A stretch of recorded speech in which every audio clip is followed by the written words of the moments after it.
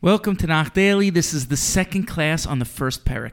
Verse 2 says, V'shem ha'ish Elimelech, v'shem ishto Naomi, v'shem shnei vanov Machlon v'Kilion, Ephrasim mibeis Lechem Yehuda, v'yavo ustei Moav, v'yihiyu sham. The man's name was Elimelech, his wife's name was Naomi, and the names of his two sons were Machlon and Kilion. They were the nobility of Bethlehem in Judah, yet they came to the fields of Moab, and there they remained.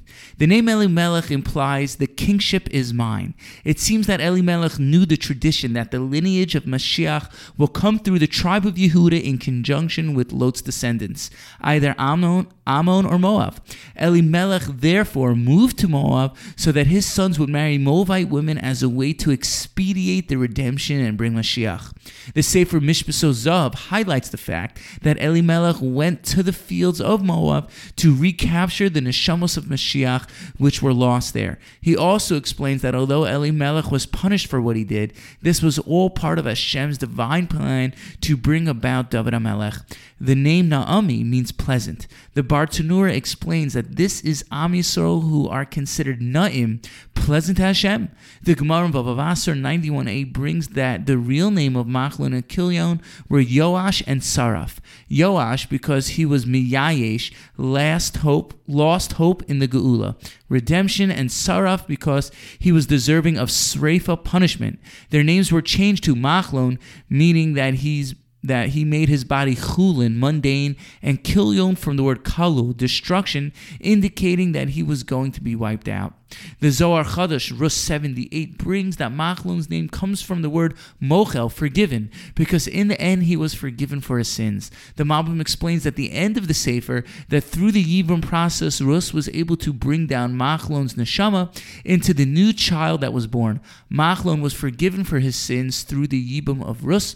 We'll explain more about that at the end and how it works at the end of the Sefer. This was in contrast to Kilion, whose name comes from kalo, destroyed. As his wife Orpah never did Yibum, his neshama never came back into this world, and he was cut off forever.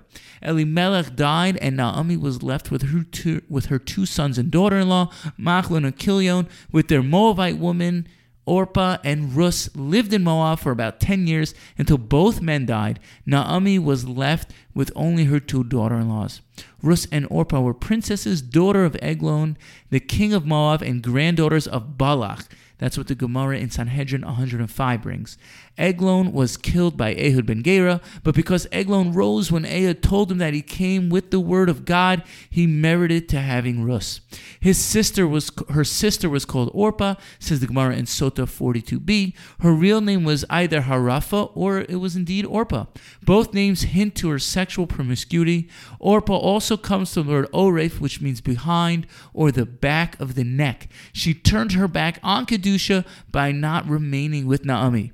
The Rus Rabbah 220 brings that because Orpah walked 4 steps with Naomi, she merited to have a grandson, Goliath, who stood in front of the Jewish army, taunting them for about 40 days.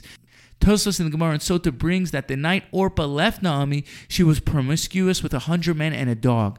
This is what Goliath hints to David when he says, "Do you think I come from a dog?"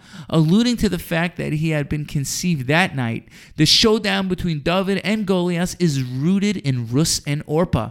Lastly, we have Rus's name. The Zohar Chadash 78 brings that her real name was Gilit, but was changed after she married Machlon. But Bava Basra 14b says that her name was Rus because David would ultimately come from her. David was Sheruya Hashem Beshiros V'Sisbachos. He would praise Hashem with song. Again, the Zohar Chadash 78a says that Rus comes from the word Tor, meaning dove.